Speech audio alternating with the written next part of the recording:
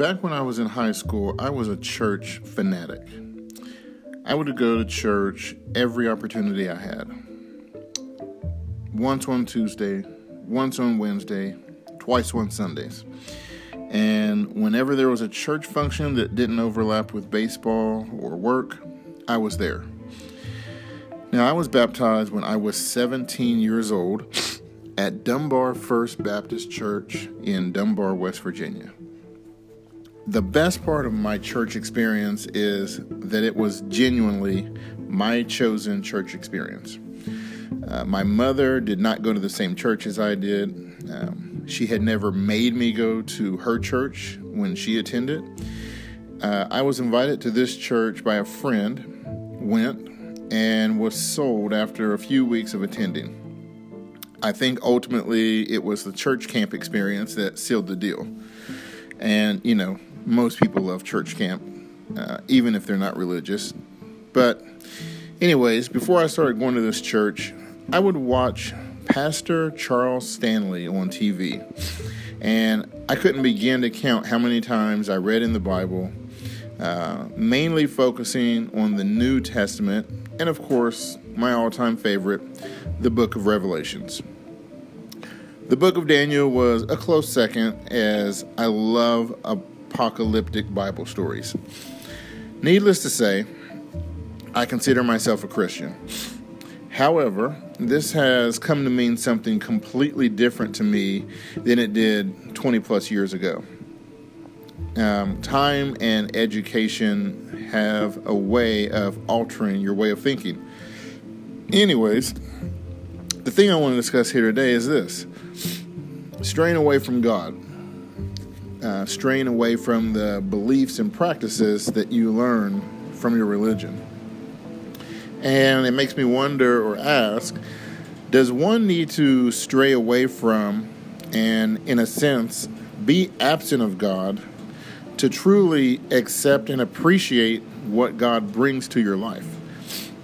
Because how can you know what you have if you feel that you always have it and it's not away from you? Can you truly appreciate your blessings without removing yourself from the entity that is blessing you and seeing that doing it on your own just isn't the same as doing it with God? I don't personally believe one needs to or should ever stray away from God or the relationship with their God unless their God is telling them to inflict harm onto others. Then your God is a problem, and you might want to seek some spiritual and mental help or guidance as soon as possible. But I do, however, feel that it is important to take note of all the times you lapsed in your relationship with God. Look back at the times you thought your way was the right way, or that you knew better, or even when you knew you were going to sin, but you jumped right on into that temptation rather than fleeing from it. Now, when I reflect on those times and the results that came, I'm forced to see that my God has always been good to me, always kept me on the winning path, and I only failed in life when I ignored what I knew to be the truth and the right way.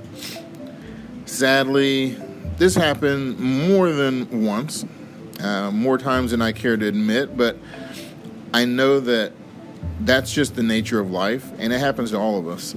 And if anyone tells me that they've never had doubt in their faith or that they've never strayed away from the path, I'll just stop associating with that person, because I'll now know them to be a liar that lies for no reason, because it's hard to believe that they are the one exception. Anyways, I know someone that one day had felt they were in their toughest times, and they thought it was due to God. Due to God not doing his part. They were basically playing the blame game. So they told me that once they had decided they could do better on their own, they would go about telling God that they were done with their relationship. And they said that they audibly voiced this desire to no longer be under God's guidance. So imagine you're standing there and you say out loud, just as if the person's sitting right next to you. That's what this guy did. Moments later, they were in a car accident. Totaled their car and, of course, had some injuries. That became an immediate wake-up call for this person. And they tell me that that was all it took for them to change their mind. No surprise there, right? But you never know what God is protecting you from until you walk away from God. And, of course, I don't doubt that there are some atheists out there hearing this, and they will tell you or me that they've never believed in God and never had spiritual faith, and that their life is great.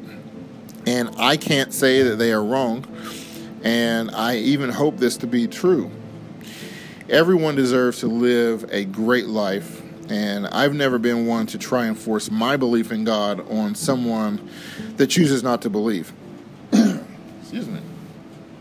Now, since we believers all have so many different versions of who God is and what God wants, we don't really even understand the truth behind the gods that we worship.